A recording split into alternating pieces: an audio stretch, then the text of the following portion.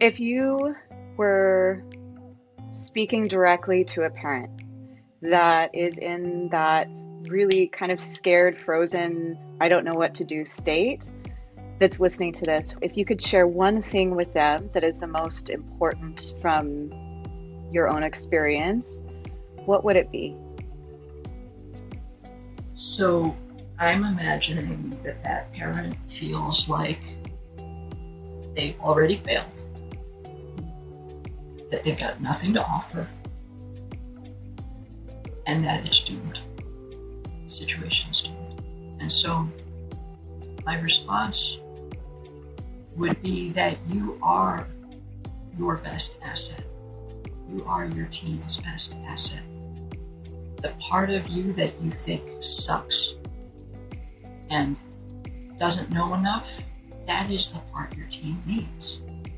The very part that you are apologizing for and feeling guilty about, that's who your teen is. Welcome to The Reframe, from the couch to the conversation, where we dive deep into the human experience of healing and transformation, giving you the knowledge, skills, and resources to not only manage the increasing stress of the world, but center you in your sense of self so you can be the change you want to see in the world. I am your host, Rebecca Molman, trauma therapist turned coach. Teenage years are a pivotal time in developing self-identity and figuring out how you're going to navigate life. It is a rocky rite of passage we have all experienced. However, the landscape for teens today is drastically different and causing new challenges for parents that just simply were not there when we were teens. Social media, screens, a spike in teen mental health challenges, and the fallout of the pandemic are all contributing to parents feeling lost, ill-equipped, and frustrated, to say the least. In today's episode, we are joined by Jenny Wing, who has 20 years under her belt as a licensed clinical psychologist and coach, to address practical strategies and share valuable insight around this topic. She is board certified in DBT and specializes in the treatment of trauma and high emotion dysregulation among teens, as well as first responders and medical professionals. There is so much to cover today, so let's dive in. Well, Jenny, it's absolute wonderful pleasure to have you here today. And I've really been looking forward to this conversation since we chatted last. Yeah, it's great to be here. Thank you. Absolutely. Absolutely. Can you share just a little bit about yourself and what you do and how you've gotten to where you're at today? Absolutely. So I am a psychologist by training. I've been working in the field for over 20 years now, and I've really been tacking back and forth over the last 20 years between prevention, education, and treatment and actual clinical work. And so the last 10 years has really been focused primarily on doing clinical work with people struggling with trauma. And what I have found is that a lot of adults who are struggling with trauma, the way it plays out in their lives is it deeply impacts their relationships with their kids and their ability to parent. And so a lot of the work that I had been doing ended up centering a lot around parenting, a lot around helping adults increase their own emotion regulation skills. So doing a lot of dialectical behavioral therapy. And, and through that came to start working with teens directly. I had always done education with young adults and teens going way back at the very beginning. So in working with teens and seeing that there's this pervasive issue where parents and teens desperately want to find one another and they can't. And it's almost in their desperation to find one another that they miss each other. And so in my early days, I was a university administrator in college mental health. And I had an experience where we unfortunately had a loss on campus of a student. And a medical issue, very unexpected. And the parents had to come that weekend to pick up their son's belongings. And I had to accompany the mom to the dorm. And what I remember so clearly is the sound of her cry. When she came into his room and smelled his pillow, she kind of held it together until that moment. And when I heard her cry, I thought to myself, I don't ever want to hear another mom cry like that. So it really became a mission for me 20 years ago to focus on addressing the prevention of loss, where possible, especially when it comes to parents and their relationship with their kids. So that has always been etched in my mind and very much shapes, how I do my work. My parents raised me very much to be kind of focused on contributing to the greater good and that kind of thing. Mm-hmm. So it all kind of fits together into this moment of reaching out and trying to reach parents before it gets so bad that they come to the therapy office. Mm-hmm. Well, when you're looking at the relationships between parents and teenagers, what are you seeing that is the thing that is walking in the door the most, that people are having the most hard time or struggle with? The thing that parents struggle with is I think they really underestimate the amount of pressure our teens are under. Because parents very much have this idea of thinking back to our own adolescence. Uh-huh. And so then we think, well, geez, what was the big deal back then? Like, I remember back then I was stressed out in that moment, but compared to my adulthood now, that was nothing. So when parents are encountering now teens who are having problems getting to school, teens who are unwilling to get homework assignments done, who are getting the homework assignment done and doing everything but submitting it, like these battles over things that parents never thought they would ever find themselves arguing with their teens about, because when they were teens, they never thought they would ever argue with their parents about it. I mean, when you were a teen and when I was a teen, it wasn't even in the realm of possibility to not go to school. What are you talking about? That's like unheard of. And this issue of school refusal tends to be the first piece that really gets parents' attention and frustration, and that's what brings them through the door. So what's different then? What's changed to where that is a dynamic that the teens are struggling with now, where it wasn't really, like you're saying, it wasn't an option. It didn't even cross my mind that was going to be an option to not go to school or not do the homework. Yeah, I'm not sure exactly, when all it started, but it became real noticeable to me with the pandemic and life after the pandemic. As soon as education remotely became an option, this opened up a possibility for teens who struggle with social anxiety to seek shelter in the comfort of that distance.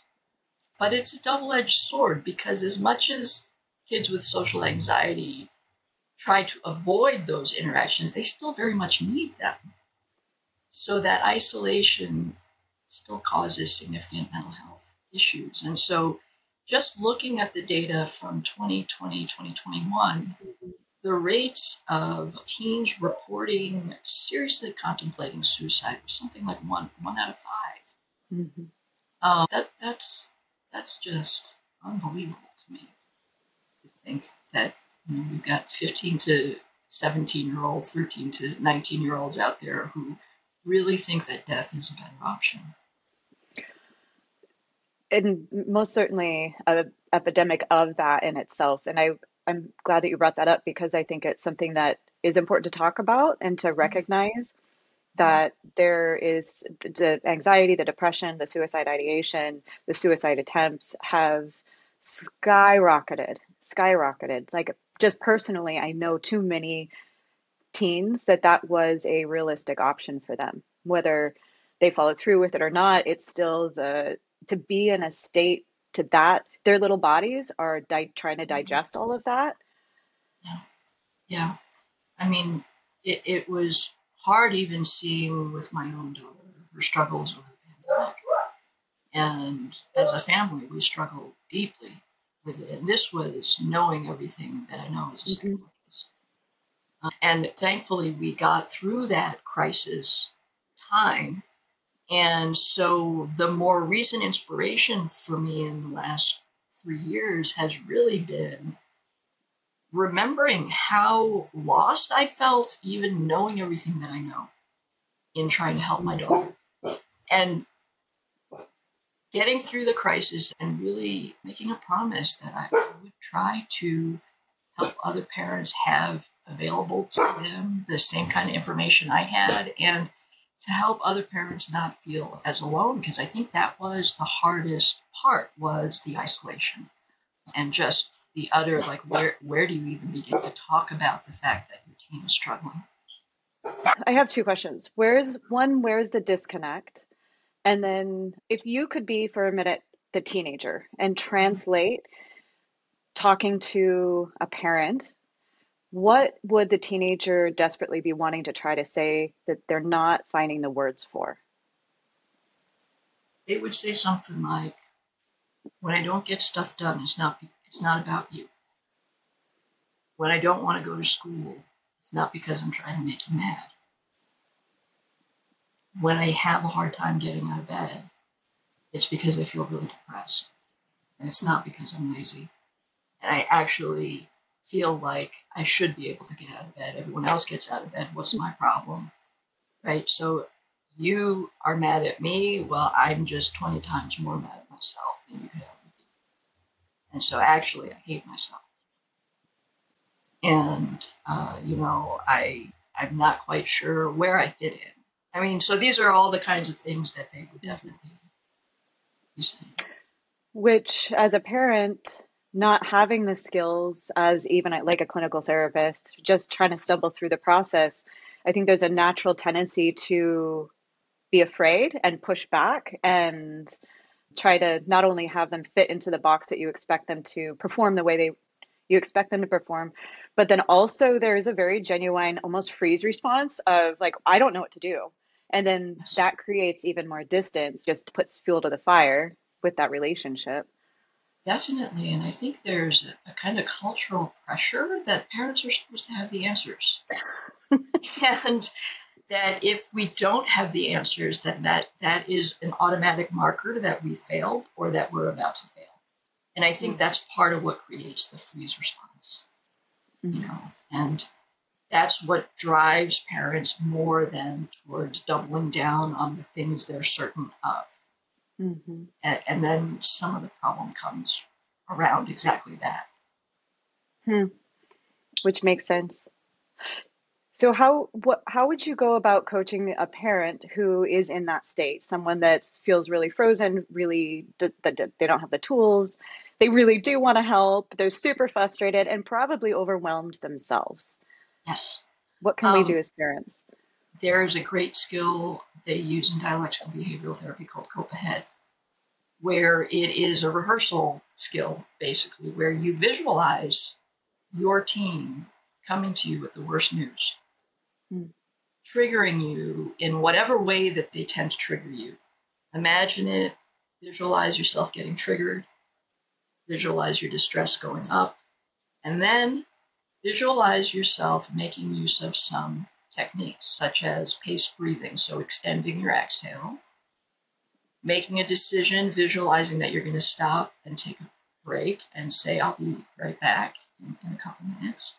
Whatever that is, but to visualize that all the way through your distress coming back down, and then following that visualization to do some continued paced breathing for about 5 minutes. And to rehearse that every night as you're falling asleep.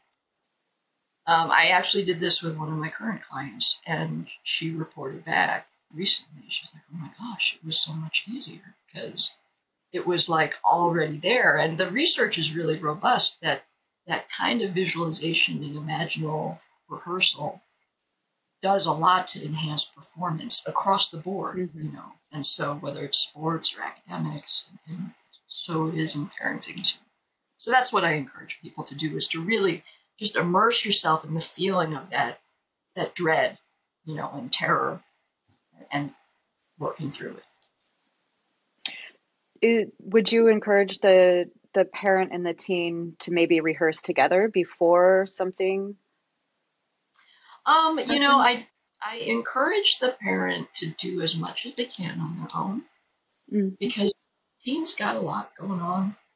as it is, and navigating the relationship just armed with the new knowledge that you have as a parent is enough to shift the dynamic. You don't need to get that formal in it necessarily. Now, if the teen is struggling and they have a situation where they're imagining freezing before a test, now a parent can always go through the skill with the parent or with the teen and say, you know what I do when I get really nervous about something, and then practice it together. That way, what I encourage parents and teens to do is to actually come up with a code word that they use for when things are really starting to go sideways and they know they're getting dysregulated and it's going to go bad. Like they can't even explain why or what or how. They just know the conversation needs to stop. And so I have parent-teen diets come up with like a silly word, like coconuts. And, that's just the word. Like that means, okay, communication is no longer productive and we're stepping back. So that's one way that parents and teens can reverse that together. And set up kind of protocols to intervene before it gets into a destructive behaviors on the parent side or the teen side. Yes. Yeah. Yeah, definitely. A lot of us are parents, and I can just hear a little bit older generation saying, but the kids got to go to school. They've got to toughen up. They've got to do this stuff. They're not going to succeed in life. And there is a lot of fear in that. And there's a heavy pushing with that. And then what I've seen is the parent or caregiver gets defeated, feels absolutely defeated, and then rejects, not consciously, but their face rejects. Rejects the teen or the behavior. The behavior, Yeah. And a real pushback, like this is unacceptable. Yeah. Okay. It's really interesting when I encounter parents like that, because they'll say, it is really important. And so I'll say, okay, what have you been doing? Well, and they'll describe yelling at them and all kinds of things, and starting an hour before and going in every 5 minutes. And it's amazing the incantations people will go through to do this for their kids. And then what I'll ask them is, and has it worked? And they'll say no. And so, my answer always is, if your way was going to work, it would work. And so if your kid isn't getting out the door to school, and your way is not yielding the outcome that you want, then maybe you're going to have to detour and change how you're looking at this. And if it will actually yield your son or daughter getting to school, are you willing to change? And oftentimes they are. And sometimes the shift is really subtle. In one situation, or a couple of situations, that the shift was as subtle as saying to the teen, we're not fighting with you anymore. It was saying to the teen, okay, we're going to come in an hour before to wake you up. You know what time you need to leave to get to school on time. We have your phone. You will get your phone back when you head out the door for school. And then, now this is teens with chronic issues, and parents like, that's not going to work. So they did it. Did it once. The teen's like, you're not going to do that. Oh, they did it. Teen got out the door, made it on time. Happens again, tested again. And then by the second week, the teen's on his own, getting up, going to school. And there's no increased yelling. There's no increased discipline. It's just focused attention of parents saying, okay, we are going to do our best to help block potential paths of distraction. And we're going to leave our teen the room to then make a choice. And so we will stand back, we'll block the areas of avoidance, and we'll watch and we'll wait and see. And then we see what they do. And based on that, we move forward. Oftentimes, when you give teens that space and you arrange blocking the right distractions, you can get that movement forward. And I think that's something that we never had to do when you're at the very beginning. You're like, well, why is it when we look back on our childhood or like our teenage years, it's one of the biggest differences is the screens, is the distraction, the short, literally shorter attention span. Can you talk a little bit about that as well as the dopamine dump on the back end or of the Yeah. short? I don't know. I know I'm not saying this like smoothly, but No. What happens to dopamine with yeah, the impact of the stimulus? mhm, Well, a couple of things. I mean, think about your own experience as a parent and how radically different would it be for you if you knew that cable and internet and everything shut off at 1:30 because late night TV ended and it was just white noise and the American anthem, the national anthem comes on and the American flag goes up and that's it, you know. Because back in when I was a kid, that was it. And culturally, nothing happened overnight unless you were really specifically getting into trouble or working a night shift or whatever. But there was nothing to do per se. And parents didn't have to work to set that boundary. mm, That is a boundary that parents have to fight hard for now, that to unplug. There's no unplugging now. There's no cultural support for unplugging. I mean, how different would your life be if you knew that at 11:30, you know, late TV came on and after that, that was it. Wouldn't matter if your kid wanted to stay up all night. There was nothing to do, yes. right? It takes the fight away. But now it becomes something where parents become the gatekeeper. Mm-hmm. And now as gatekeeper, then they become being pushed up against. And that adds a layer of pressure for parents that baby boomers didn't have to do. Well, and that those devices also are a tether for and a bridge for those social connections and social communication. It almost has this layer for the parent of, I'm not just taking a distraction away. The kid's response is, no, you're taking my entire life away. Yes, and that is a very tricky thing for parents. And sometimes parents struggle with following through on a consequence because the teen will say, but that's my only safety net. Or they'll pull the, you know, I'm on the phone with my friend who's in crisis and they need me right now and you're rushing me. And the reality is when parents push through nonetheless and work and say, okay, you take 5 more minutes, but then you got to wrap up and follow through, teens learn that people rarely are things of life and death matter with being online. And so teaching teens how to put that pause, that self-administered pause is tough. It's tough. And parents, because I think it's hard for parents to do themselves. Mm-hmm. And a lot of times parents' own relationship with technology is problematic and kids are mimicking what they see their parents doing. And a lot of times, you know, that parents resort to because of their own burnout. And this became, I think, especially the case through the pandemic. Parents relied on technology to help contain their kids and entertain them as a way to just get a chance to catch their own breath. And through the pandemic, tech became just much more woven into everyday life. So we're not in the time anymore where we can just say, okay, you can't have social media until you're 15. That comes with really serious implications for kids now. It puts them at a serious disadvantage in terms of being able to navigate with other kids in that arena. And I have worked with enough kids who have had the experience of not having like this really extreme, like no access until, and it doesn't serve them as well as, it's not as clean as parents would like to think. It's an option, but it is not the silver bullet that solves everything. It comes with its own complications.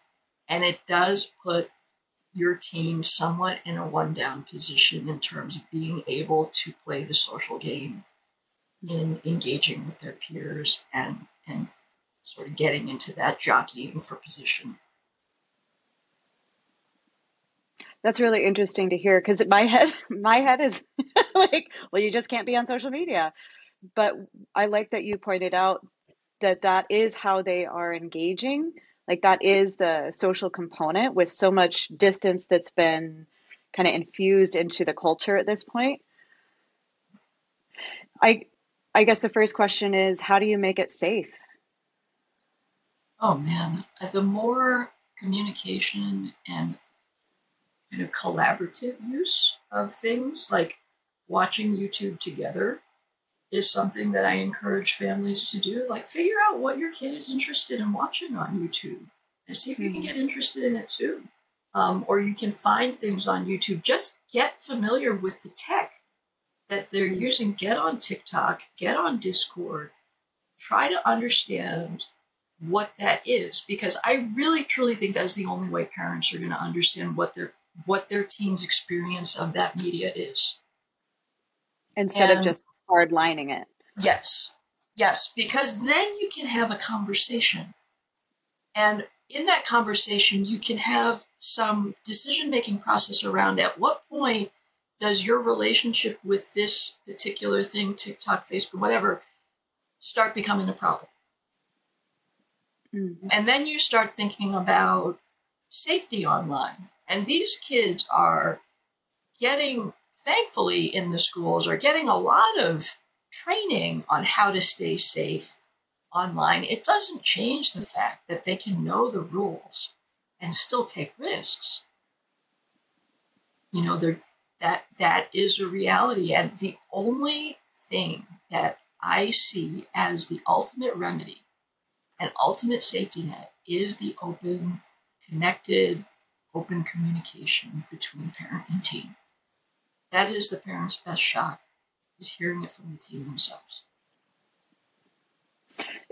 The visual that just kind of came up for me is that the teen has things that they're standing firmly behind, positions that they're taking.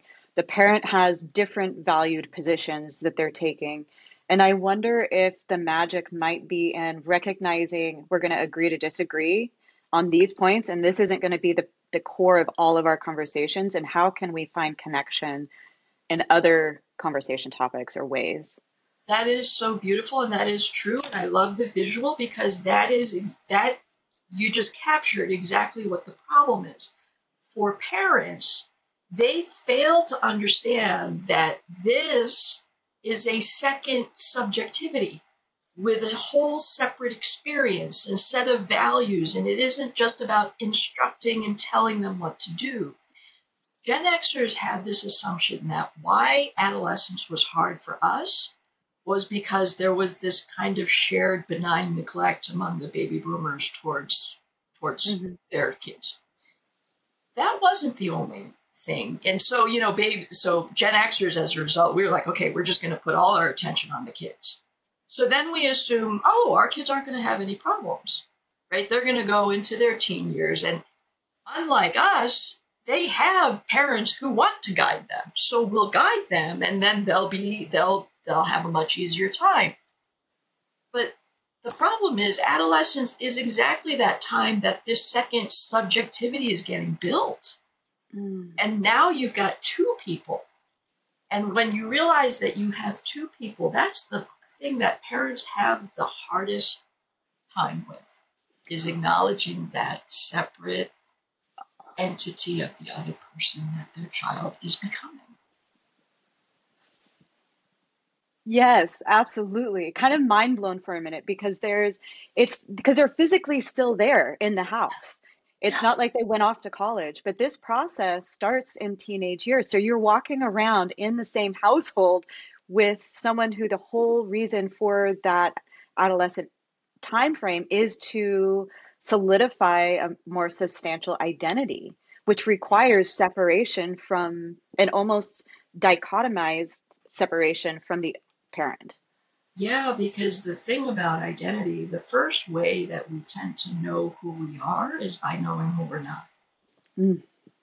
I'm not this, I don't like this, I don't like that person, I didn't want to marry that person. You know, all of those kinds of things have a role in saying who we are.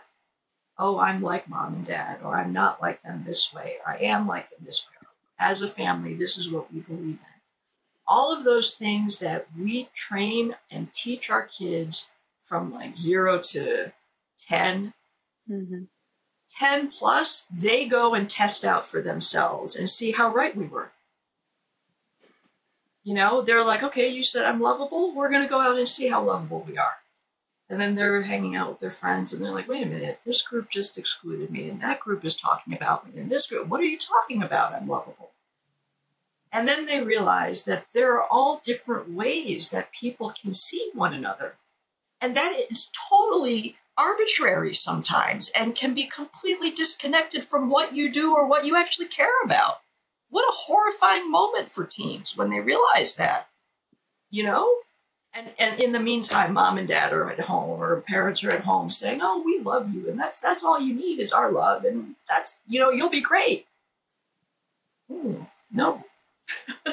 I mean, it's important. It's critical. Mm-hmm. And it becomes especially critical given what teens are trying to do. But it certainly doesn't take away that adolescence is a rite of passage. Mm. It just is. You know, becoming an adult, becoming a human being who says, I believe this, I stand for this, I consume this, I produce this waste, this is what I do. That's a big deal.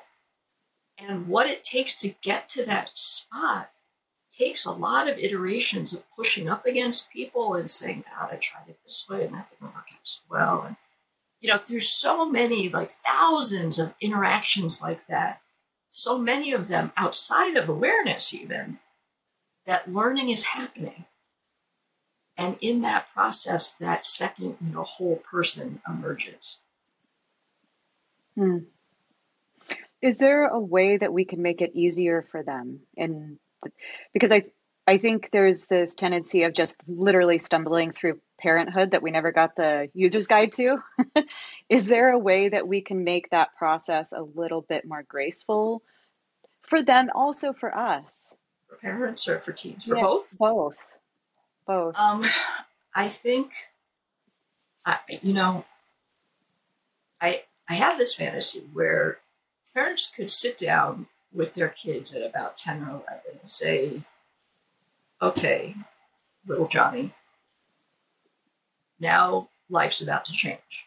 We're heading into an interesting period and your world's getting bigger. You're growing up. You're figuring out what it means to start doing this whole grown up and figuring out what you want and what you want to be. And we're going to figure it out together. And guess what? There aren't any clear answers. There are some clear answers, but there's no one who will tell you exactly what to do that will guarantee you happiness and things feeling good. That is a process. Everything's a process. So if adults can radically accept that life is a process, right? And that there isn't a lot that we do control. And actually where we get most mixed up is we try to control what we can't and don't control what we could. The more we can do that, the grace kind of falls from there. It all falls into place. Like we set the tone. So our self-compassion, our radical acceptance for just how profoundly human this experience is, and what a humbling thing to say. We're going to bring life into this world and then try to, you know, create the conditions so that they can go forth and do what an audacious thing to claim. And to see what happened over the pandemic really, I think, was so sobering for so many, because it just really highlighted the emperor has no clothes. You know, all of these things that we thought were so solid, no, not so solid. Mm-hmm. So it's clear more and more our society, we're needing people who can tolerate things being quite gray. There isn't a lot that's black and white in life. And that's what our teams are moving into, a world of increased complexity. And they're building an identity in an increasingly complex world where there are more and more nuanced ways you can express your identity. And they're needing our help with that. They need us to also be nuanced. When our back gets up and our fight or flight goes off because we think our team is in crisis, I say to folks, we have this myth, right, that people will rise to the occasion. We don't rise to the occasion. We fall to the level of our training. And so we resort to what we know best. And so we go to clarity. And that's when people are like, you have one job, go to school. That's it. We don't ask you to do anything. If you knew what I had to do when I was the whole litany that can go on. And so that's what they resort to, which is exactly what then escalates the identity crisis and emotion dysregulation in the teen, which then just creates more distress for the parent because they're like, what is going on? Don't you respect me? Don't you hear what I'm telling you? So then they make it about a respect thing. And the teen is like, what are you talking about? I'm just having a hard time getting to school. Right? And I'm sitting here watching and I'm like, oh my God, I have to say something. Right? And so that really is what has brought me to do this work, is because I can't stand when the answer is right there and people are in so much pain, right? Mm-hmm. And it's like, oh my God. So I'm like, someone must be saying it. And I'm looking around and people are like, yeah, okay, people are saying it. But so I was like, okay, I'm going to start saying it then. And then people started responding and I'm like, okay, so I'll keep saying it. So I'm going to keep saying it as long as people respond, and as long as there are kids who are hurting. And that's pretty constant. Yes. Well, can you tell a little bit more about how the work that you do is really creating a bridge for that relationship between the teen and the parent, and how you've put that together to assist this pretty significant transition and problem? Well, I was working with a consultant who said, you should go on social media. And I was never really a big social media person. And so I thought, all right, I'll do it to do it. And I did it. And then I started to see how some people were responding. And then I was realizing that there are a lot of people who don't have access to therapy or education or, any kind of support services, and that what they get online is the service, right? And then when I could start seeing it from that perspective, it got really exciting, because then it was like, wow, if someone's willing to be interested to hear what I have to say, they might actually be able to get some benefit from it. So I'll give this a try. And started getting feedback from parents after about 2 or 3 months of parents who are like, yeah, I've been watching you and I've been trying some of your stuff. And then they say, I can't believe it. My son came over and actually put his head on my shoulder the other day out of nowhere. Stuff like that, where I'm like, oh my gosh. Or I got a note the other day from a parent whose child was in treatment for 2 months.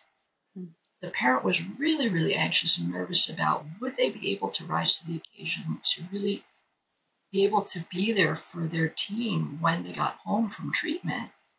And through really focusing on improving communication skills, and I guess just watching the videos, she found enough of strength and information. And she says her kid's been home for 2 months now, is doing great. They have a fantastic relationship. So these are things before people even actually work with me directly to do any coaching. That part is the part that really excites me the most, is this stuff that just through a 60-second video, how much can change. Well, And I've been secretly watching you for a while now on TikTok because I just think it's what the work that you're doing on there is just beautiful because you can tell that when you're communicating with people, it's very raw, it's very honest, it's very straightforward.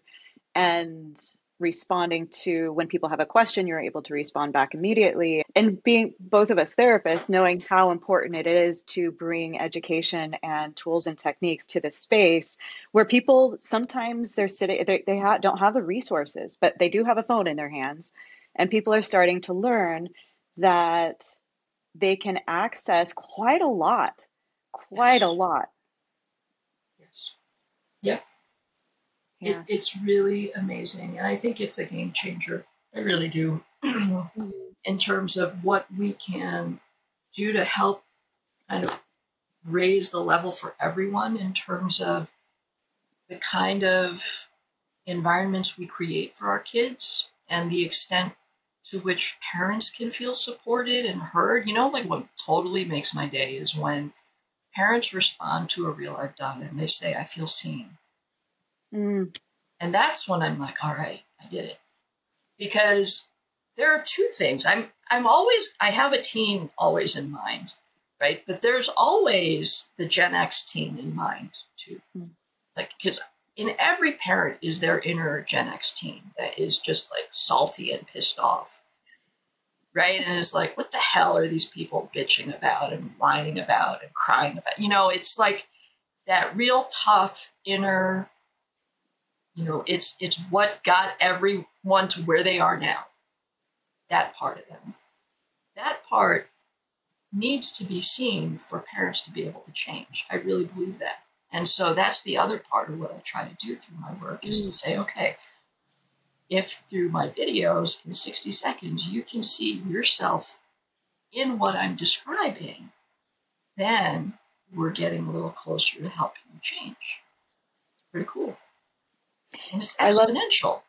The image I had, and this analogy was I heard recently by Kathy Heller, I think is her name, but it was the idea of sitting at a table and inviting all of the parts of yourself that are the obtrusive, right? The salty, and also inviting your teen to invite those, in this analogy, to like continue it, to invite all of those pieces that they feel like are getting rejected and shunned.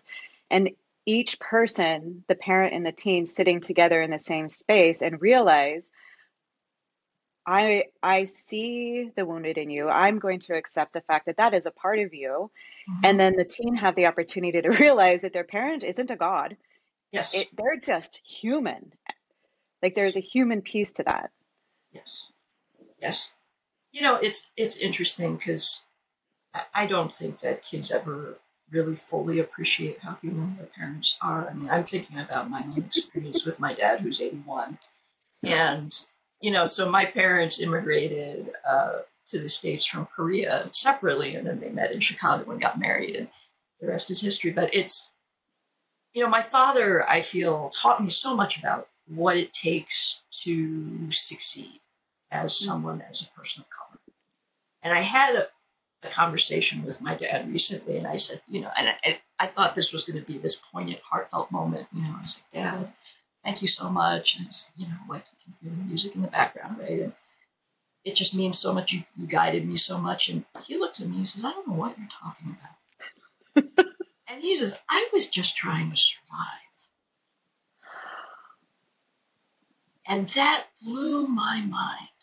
I was like, wow. How cool and how like, whoa. It was really, really memorable in a way that I didn't think it would be. And it really highlighted for me that I don't think we can ever truly, truly appreciate how human our parents are until we feel our own humanity and our own parenting in relation to our kids. And so then when my own daughter went through her crisis, I could understand what my father meant when he said, I was just trying to survive.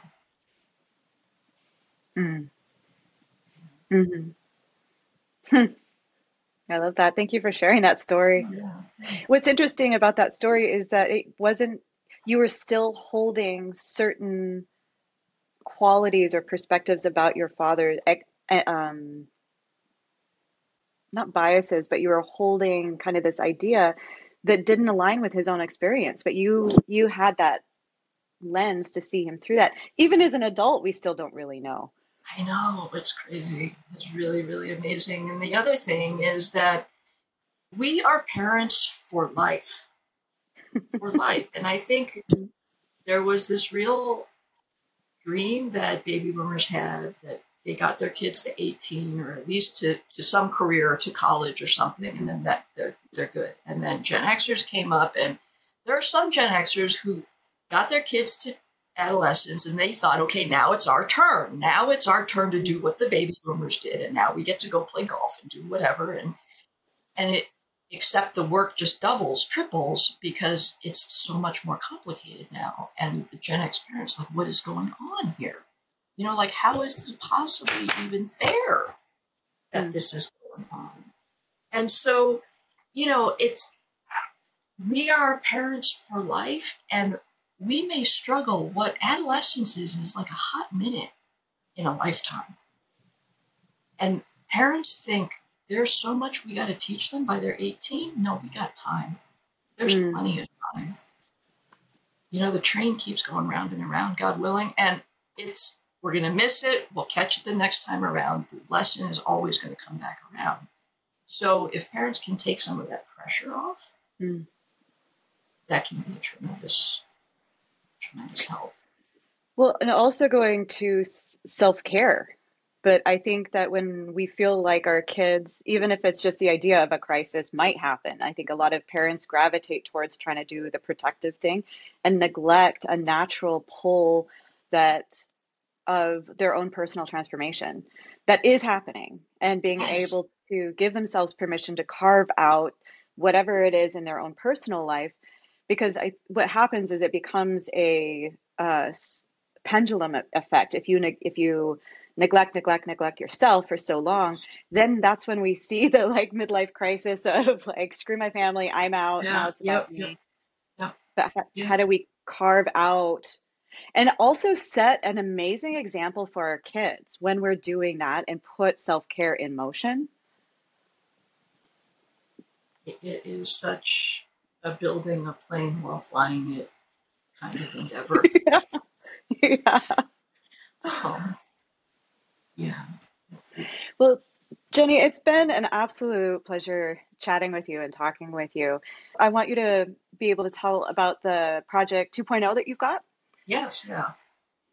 Parenting 2.0, it's a workshop that, so this was designed for folks who may not be able to have the resources to access like intensive coaching, but really need the knowledge piece.